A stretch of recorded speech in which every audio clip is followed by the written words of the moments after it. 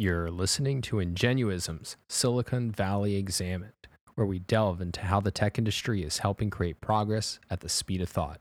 I'm Dom Watkins. With me, as always, is Robert Hendershot.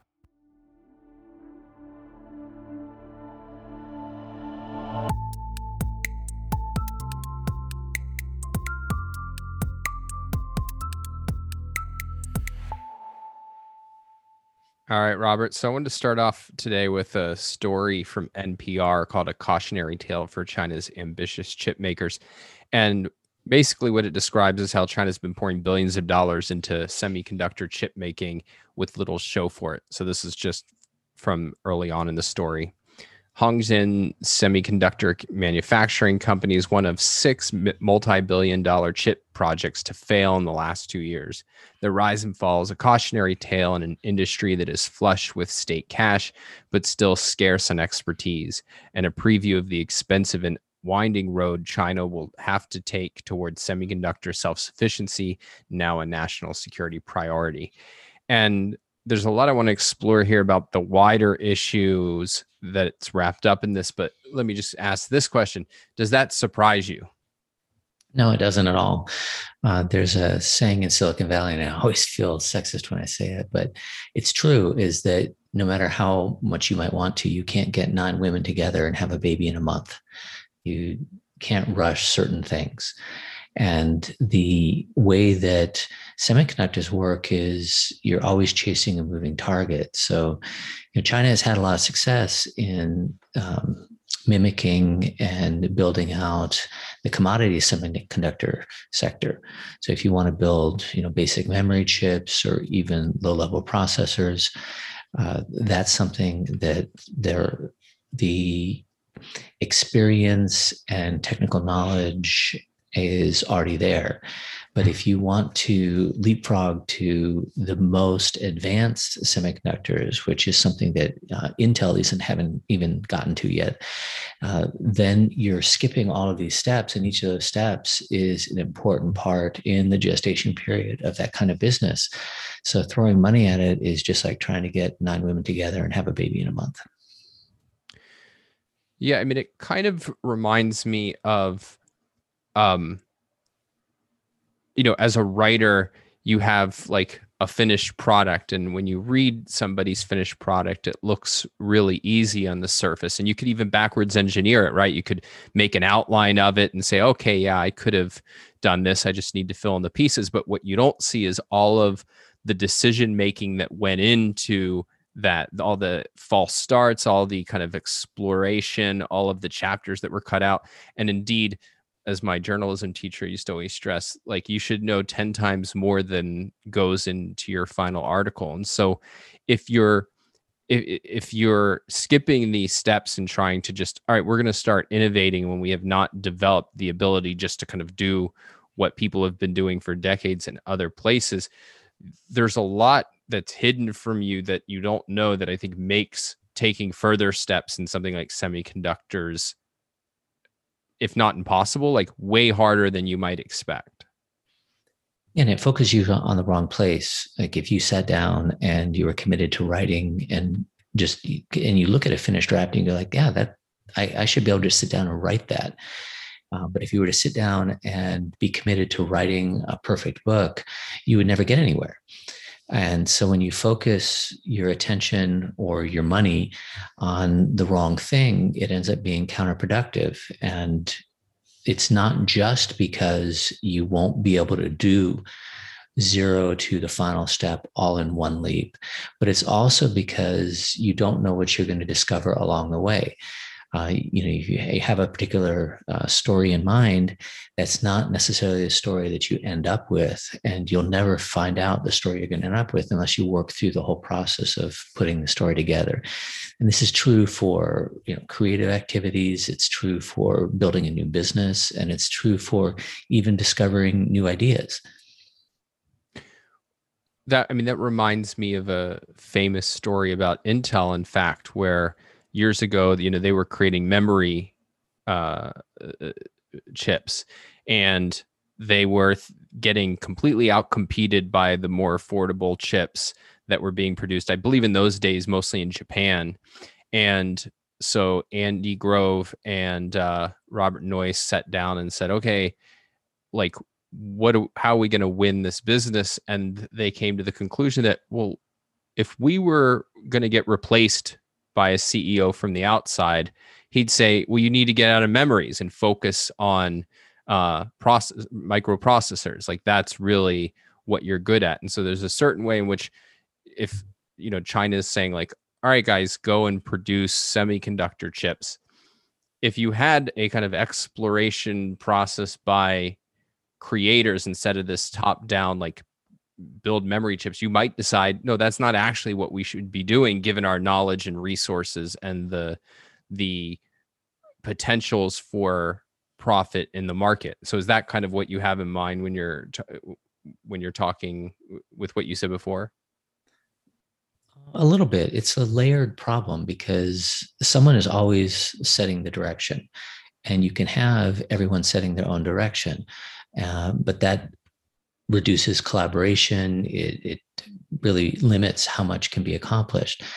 So even in a company, if you have the leaders looking at, are we going to be trying to cut costs and get competitive in these memory chips that are becoming commodities, or are we going to pivot and really focus on this new product line? That's something that is, it's still a little bit top down.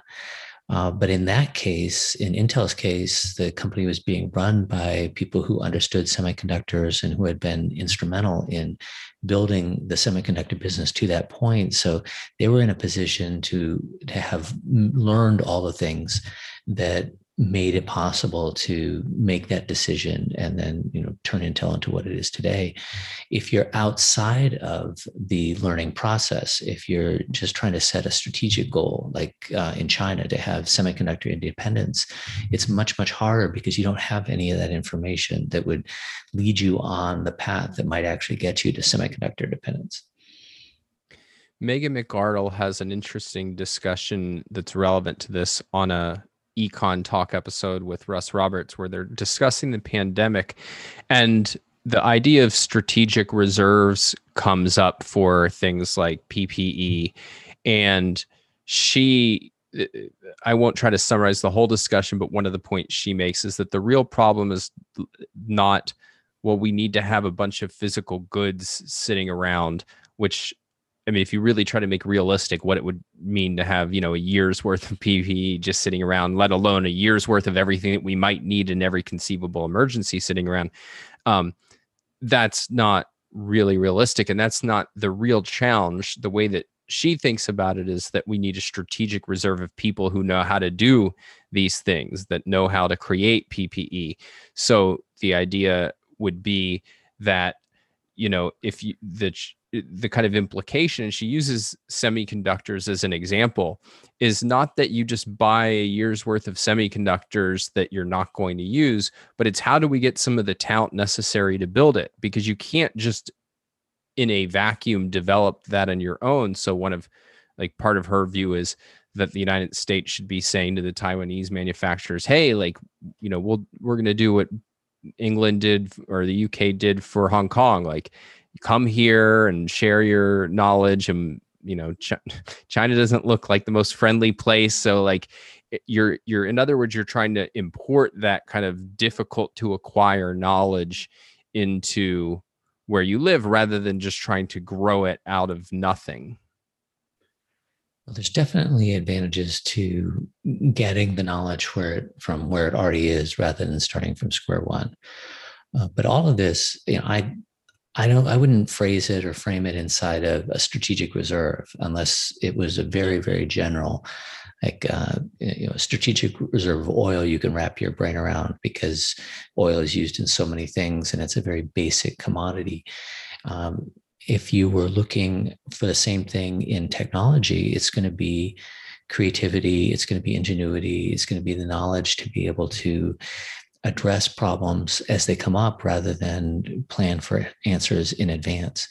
And that's a lot of what Ingenuism is about, is to have the framework be not how we traditionally think about things, like we need to inventory stuff, but rather to really build a country or society or world where there's plenty of reserves of creativity and ingenuity and knowledge, so that whatever problems come up, there's a solution that pops out as fast as it possibly could.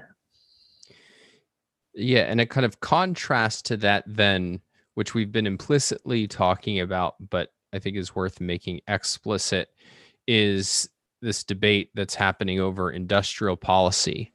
And so I don't know how far down the rabbit hole we want to get in this episode, probably not too far, but I did want to at least raise it. So there was a piece by Adam Thayer where he notes that, the Biden administration in June, well, the Senate passed a 2,300 page bill, and it's called U.S. Innovation and Competition Act. And the basic idea is we're going to have $250 billion that's going to subsidize the semiconductor industry to create so-called regional innovation hubs and other ventures with, many more hundreds of pages of new subsidies to come, reorganization of the industrial supply chain. So it's basically the idea that instead of just creating a general environment that allows people to seek out, to exercise ingenuity and seek out the best solutions for the most, useful problems to solve,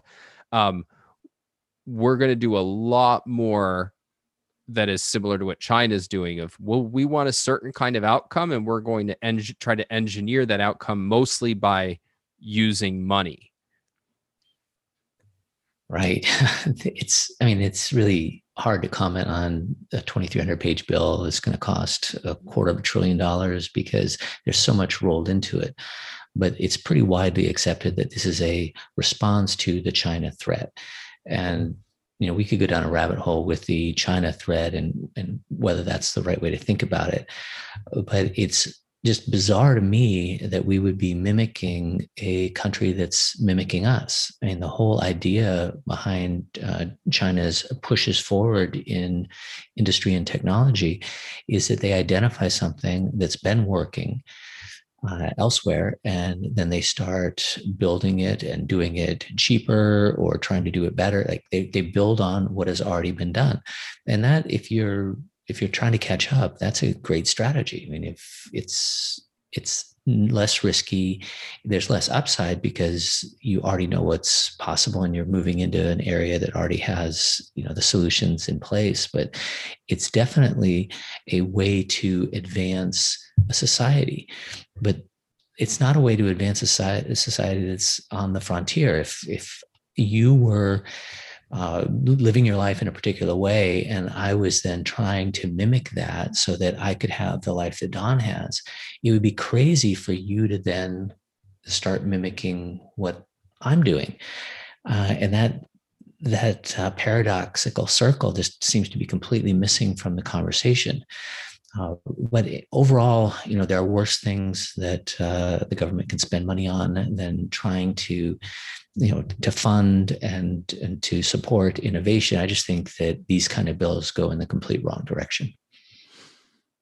Well, yeah, because it's not even the right level of abstraction to talk about supporting innovation, right? Because like it makes a big difference, or at least it makes some kind of difference if it's, well, we want to support innovation by creating a policy framework in which people are free to compete, or we want to support innovation by putting money into kind of basic research and R&D, and then, let producers take that wherever it leads, all the way to, we know what should be the frontiers of innovation. We know which kind of companies it should go to, which kinds of scientific investigations are worthy of it, all the way down to, we're going to control prices and distribution.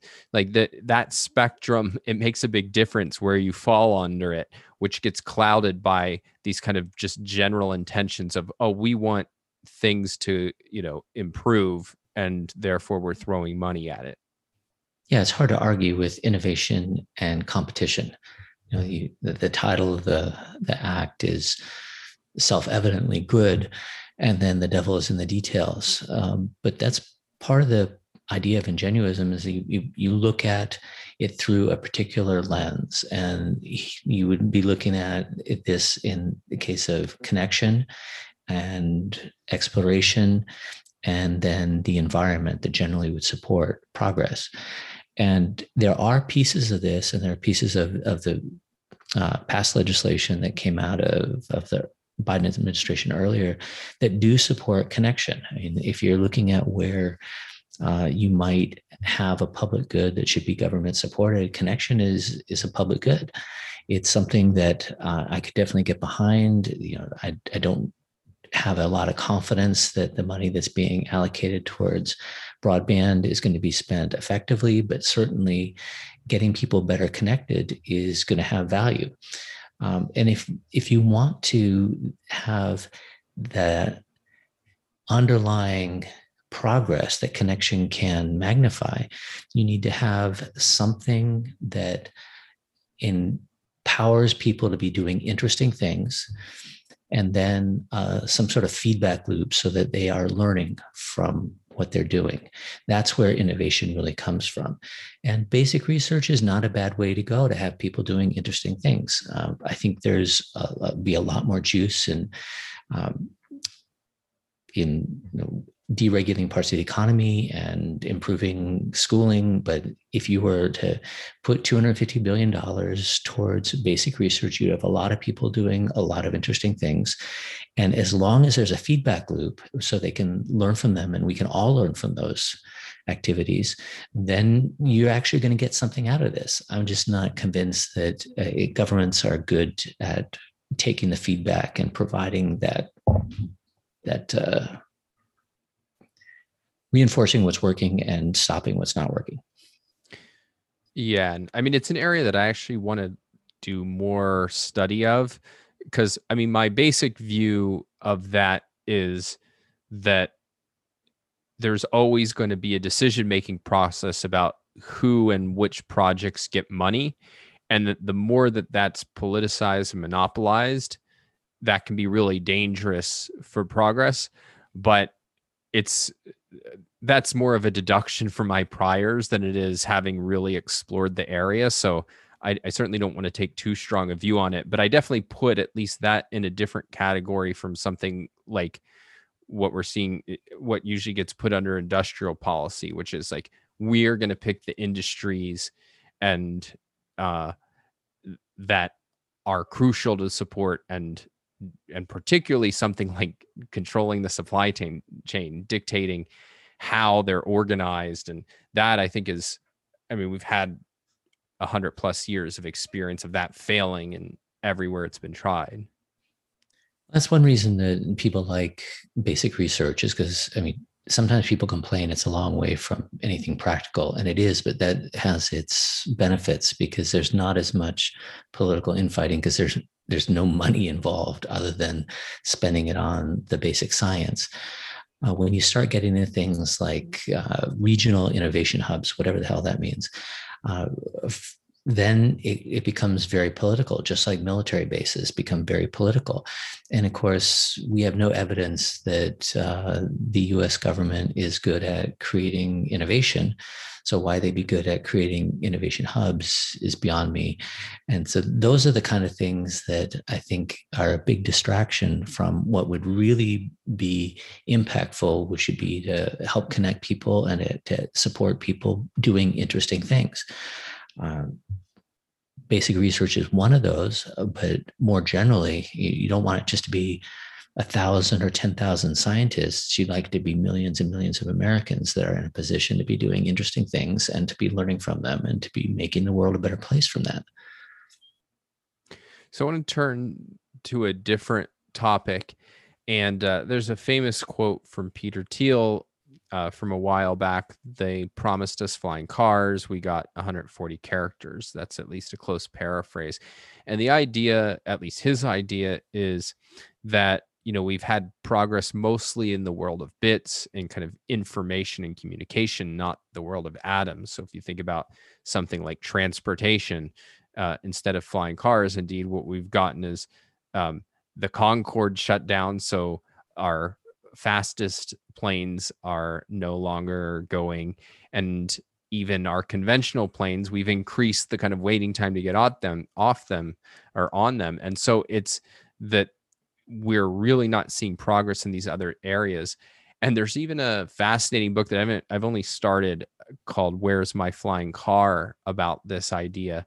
But I want to ask a kind of higher level question to get started, which is, how do you even think about that kind of comparison, where it's we're going to take an innovation that and make that kind of the representative of progress, and so if we don't have our flying cars, that's kind of an indictment of the state of innovation and progress? Well, I think it's a little dangerous because, I would love to have a flying car. Don't get me wrong. But there is no evidence that suggests that flying cars are what people really want and what would make a huge difference for people. There is evidence that 140 characters is what people really want and has made a huge difference for different people around the world. So I think it's dangerous for us to assume that because we don't have flying cars, that there's something wrong. At the same time, the airways and with the way that the kind of litigious society that we live in and the heavy regulation on all forms of transportation, that would be a great area for us to, open up for innovation and competition instead of regional innovation hubs, but actually rationalize the kind of experimentation and exploration that could happen around new forms of transportation. And then we would find out maybe there is no reason to have flying cars, or maybe they are they're like a yacht. They're something that, 1 in 1,000 people really want to have, and the rest of us, we're just not particularly interested in it.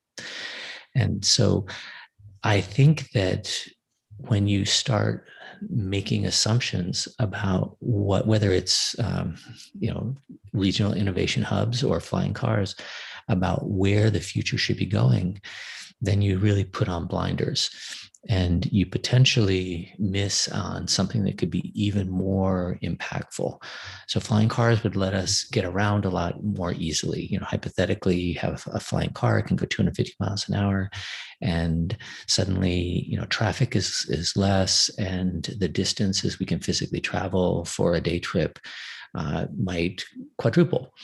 And that might be really impactful for the world. People might be collaborating more, connecting more, and it's probably going to be less impactful than Zoom. I think if I had a flying car, I'd be using it less to go visit people to talk about ingenuism, and using it more to go to Tahoe to snowboard. That's just my personal view of it. And I think that that's where we want to keep our eye on, is that it's hard to predict both where the value is going to come from and what it's going to come from and where it's going to come from. What I mean by that is, the big loss from not having had flying cars be a major focus for entrepreneurs for the last 40 years might be that if we had been looking at that, we would already have very light, very high capacity batteries that were developed because people wanted flying cars. And then suddenly those would be changing the world in all sorts of dimensions.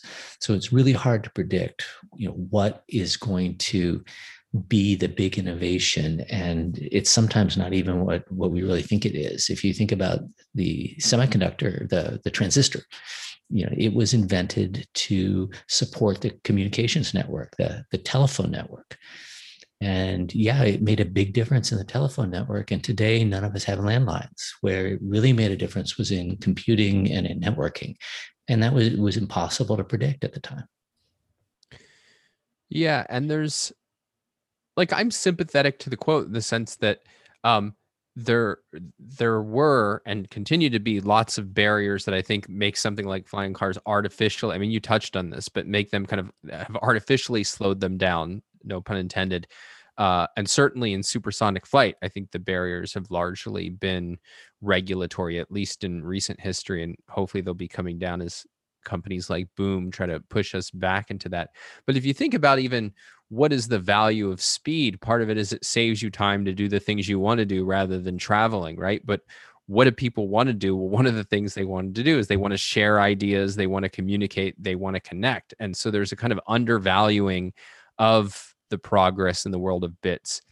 But I mean, one of the most exciting things, I mean, it's been a long time since Peter Thiel said that quote. And I mean, in the span since then, the even 10 years ago, we already started seeing the first steps of kind of that process that you're talking about of the microprocessor, the integrated circuit is used for phones and eventually leads to the whole computer revolution, where you had kind of the internet and this kind of exchange of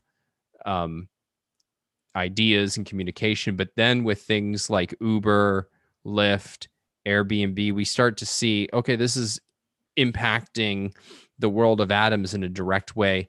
And of course, I mean, today now, I think we're seeing a much, it's getting harder to draw the line. Does this count as the world of bits or the world of atoms? So, I mean, take what I regard as, the greatest innovation in my adult life, the fact that we have these mRNA vaccines that wouldn't have been possible a decade ago.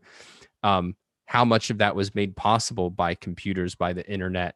Does that count as the world of bits or the world of atoms? So that issue has really gone away, and it's like you couldn't have foreseen that if you were kind of condemning Twitter, whereas the process that led to Twitter, I think, played a bigger role in mRNA than the process that would have led to flying cars.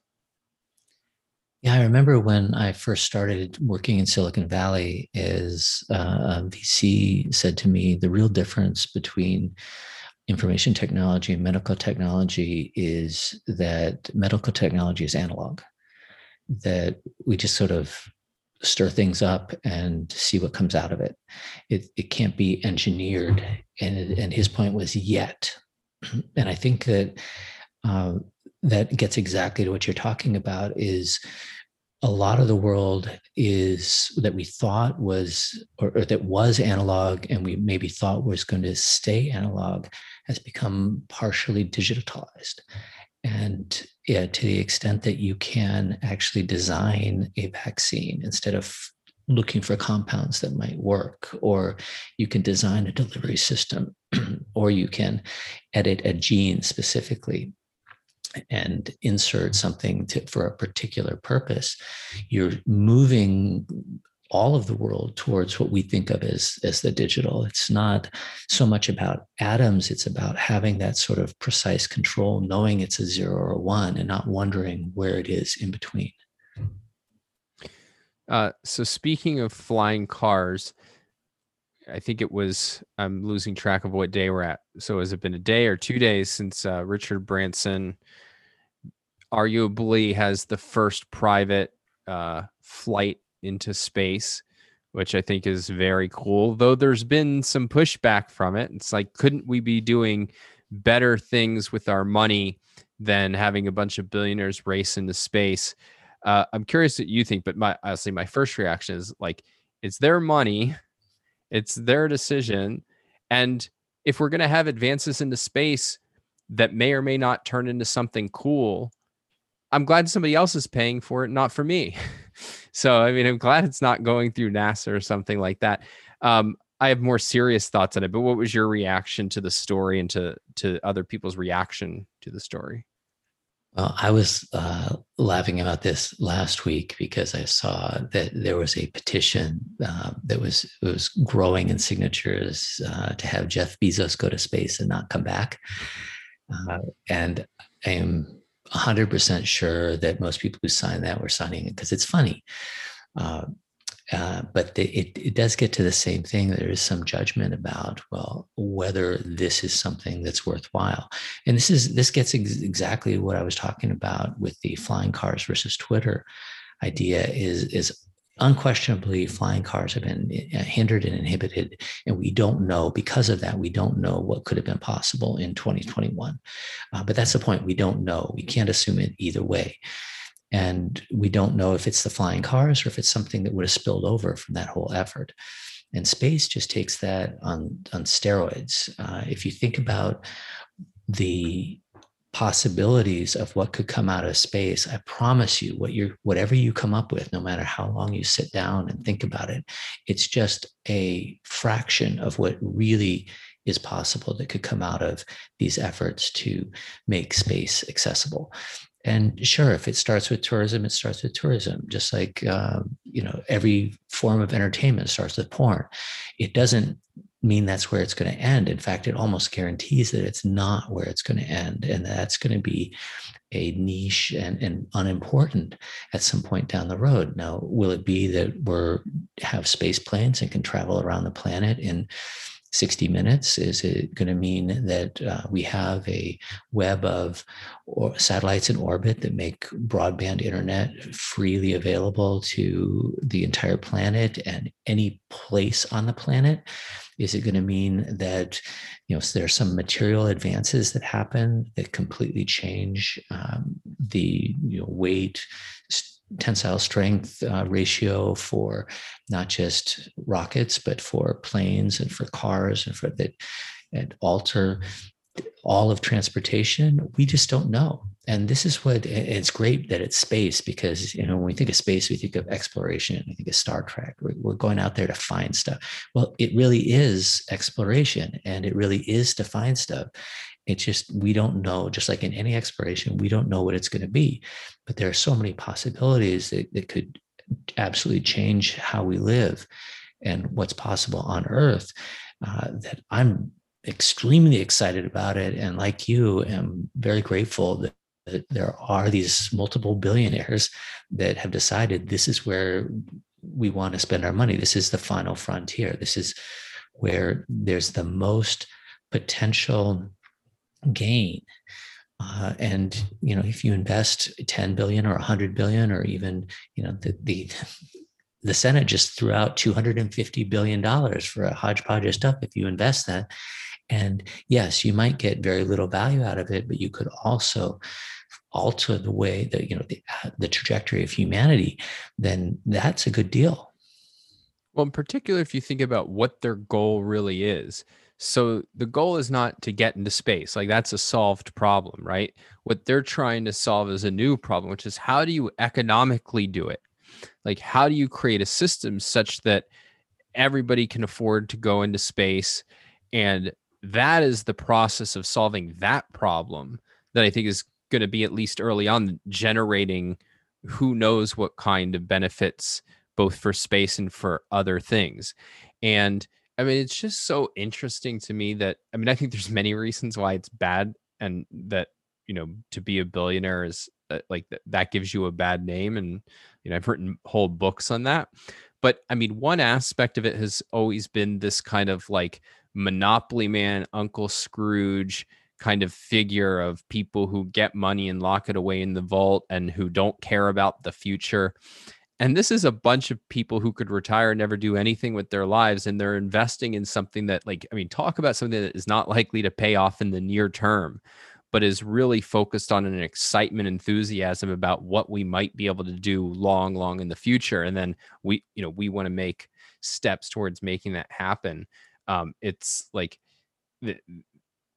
it's amazing to me that there's, well, I guess it's not, it's eloquent to me that there's multiple people right now. Like, the question is not, is one of these crazy billionaires going to do it? But it's like, which one of all of these billionaires trying to get us into space in an affordable way? Like, who's going to be the most successful of the three? So who are you betting on? I always bet on Bezos. Okay. I mean, I think he's Musk is an interesting guy, and I admire a lot of what he's doing, but I mean, I think Bezos is the greatest living mind in business of our generation. So I would be hard pressed to bet against him. Well, I wouldn't want to bet against any of them. Fair. And I think that what you're pointing at, because we have been going into space for a long time, and the original space projects were very much someone who had no idea about it deciding this is what we're going to do. We're going to go to the moon. And people get very inspired by that. And it's a little bit misleading in the same way that having commercial space be all about tourism at the beginning is a little bit misleading, because it draws your attention away from what really is important, which is that SpaceX and Blue Origin and Virgin Galactic have all introduced the feedback loop that is missing from NASA. NASA is told go to the moon, so you just have to go to the moon. You have to spend whatever money and take whatever chances that you need to get to the moon. And if you're trying to make travel to the moon economical, then you're forced to deal with the trade-offs and to deal with the feedback and to learn from what you're doing, and to really stress not the singular goal of getting to the moon, but the always moving goal of making it more and more economical. And so I think that what's really changed is that you've got these companies that are learning very quickly what works and what doesn't work, versus NASA, who only could learn what works, because every time something went wrong at NASA, they would be trotted in front of Congress and be asked to explain why they aren't perfect. So learning from trying different things, and I hadn't been following what Virgin Galactic was doing, but when I saw their particular approach with the in-air launch and the more of a space plane design, very different than the Starship rockets that Tesla's using, it made me very excited, because the more different things we try, the more better chance we have of succeeding at that particular effort. But also there's just more people doing more different interesting things that are going to have all sorts of great spillover benefits that wouldn't have shown up if we were stuck in the NASA model. And I don't want to take anything away from NASA, because NASA's done amazing things, but NASA is constrained. They can't do things that these three companies are able to do. So as we get close to the end of time, there's one more issue I wanted to raise. So in this week's coming newsletter, we're going to be talking about this report on kind of the flow of immigration and of highly skilled immigration. And one of the really interesting things that we've seen, I forget the time span, but let's call it over the last 10 years, is that highly skilled immigration has increased at a much faster rate than low skilled immigration. And on the face of it, if you were looking at this through an ingenuism lens, you might be surprised about that, right? Because you might think, wow, it's never been easier in order to do remote work, to be innovative from anywhere on the planet. But I think that this really sheds light on the way in which there's a truth that the world has never been more connected, and that's a really exciting prospect. It's still connection isn't either or, right? It's not a 1 or a 0. There's kind of layers of it or degrees of it, and there's still a value of being in the room with people who are trying to solve a certain problem, or being in a community of people generally trying to solve the same sorts of problems. What's your take on what we can learn about connection by the fact that so many innovators still choose to move to a place like Silicon Valley, where I think the statistic they cited was something like a third of I forget whether it was the software engineers or the entrepreneurs, but like the high level people in Silicon Valley are immigrants. Yeah, Silicon Valley is definitely even as a geography, the Bay Area is definitely a mix of the entire planet. And I think there are a few lessons. One is that when that people are very good at working around constraints. And so whenever there's an onerous regulation or a really challenging engineering problem, there are people who will figure out how to minimize that particular constraint or that particular problem and focus on what can be accomplished with that virtually out of the way. It's never as good as actually solving the problem or eliminating the constraint, but it's surprising at how close people can get to that. And so when there are, for example, immigration restrictions, you get a different mix of people coming to Silicon Valley. And it's those who get the most benefit from leaving wherever it is they are, the culture they're in, and coming to the Valley versus necessarily the people who are of the highest value. It's the largest incremental value. And what I think is really, and then the last thing is, I think what's really important to remember when you look through the ingenuism lens is that connection is something that magnifies the impact of ingenuity. It's not the source of progress itself. If nobody's doing anything interesting and nobody's coming up with new insights, it doesn't matter if the world is completely connected. You're not going to get any progress.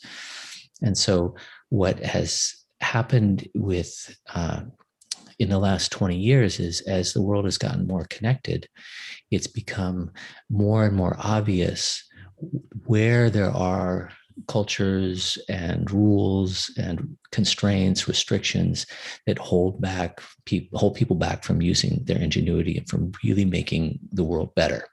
And it's those people now who it just screamingly obvious that they could accomplish more for themselves, more for their families, more for the society, more for the world. They could accomplish more by getting into a culture that will support them better.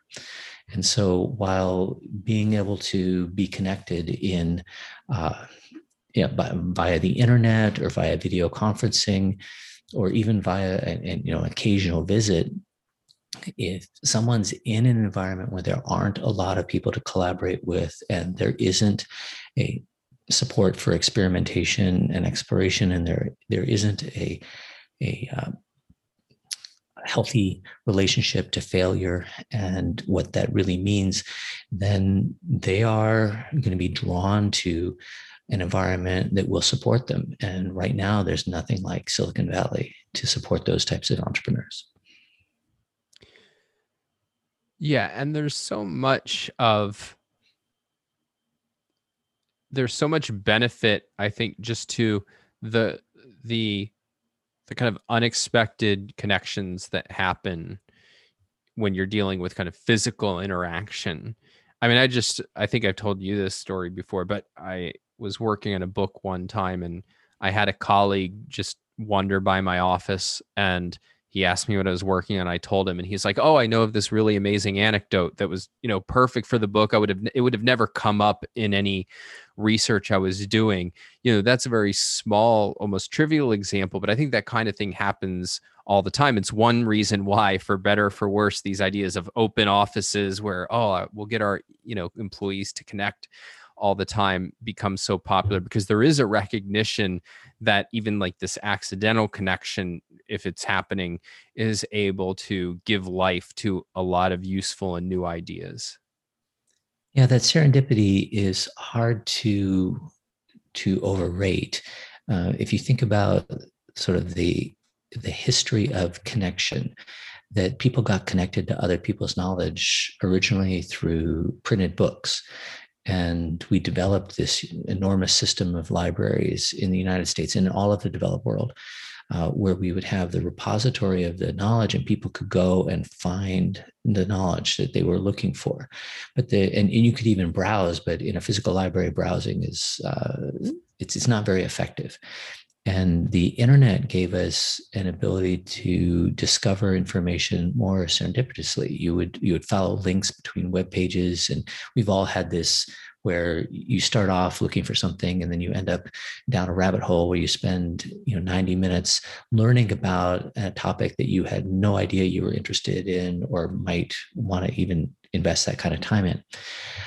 But that's all That's all in more of a knowledge sense. If we're talking about ideas and insights and combining them and collaborating, there is not yet a online alternative to the physical proximity of being in a research lab or being at a company or being in a geography like Silicon Valley. It's certainly possible that it'll develop. If you look at things like Clubhouse, where it seems like we're going back in time, but we're really not, because what we're allowing is for that sort of spontaneous and serendipitous connection and combination of ideas just without people having to be physically located in the same geography. We're sort of heading in that direction. I don't know, Don, you're a lot younger. Did you read Ender's Game? Yeah, as an adult though. So most boys or men at some point read Ender's Game, and they're of course completely enamored by the battle school. But I remember when I read it also being enamored with the idea that Ender's brother and sister, I think it was Peter and Violet, were able to impact policy through their writing under pseudonyms, that there was a whole system for ideas to combine and to build on each other and to be essentially voted up or voted down.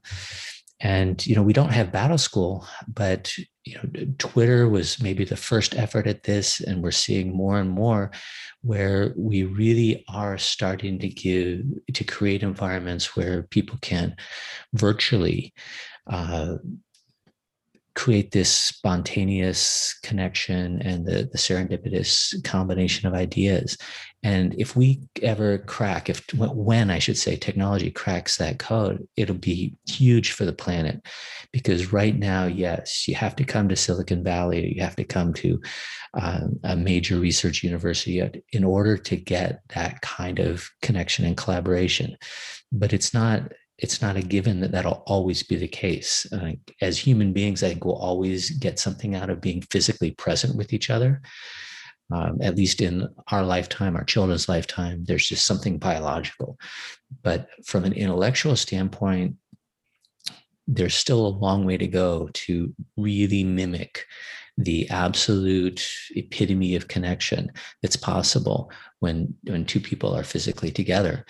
And maybe that's not the epitome. Maybe it's actually when people's brains are, wired together and they're actually sharing thoughts. There is no limit to connection.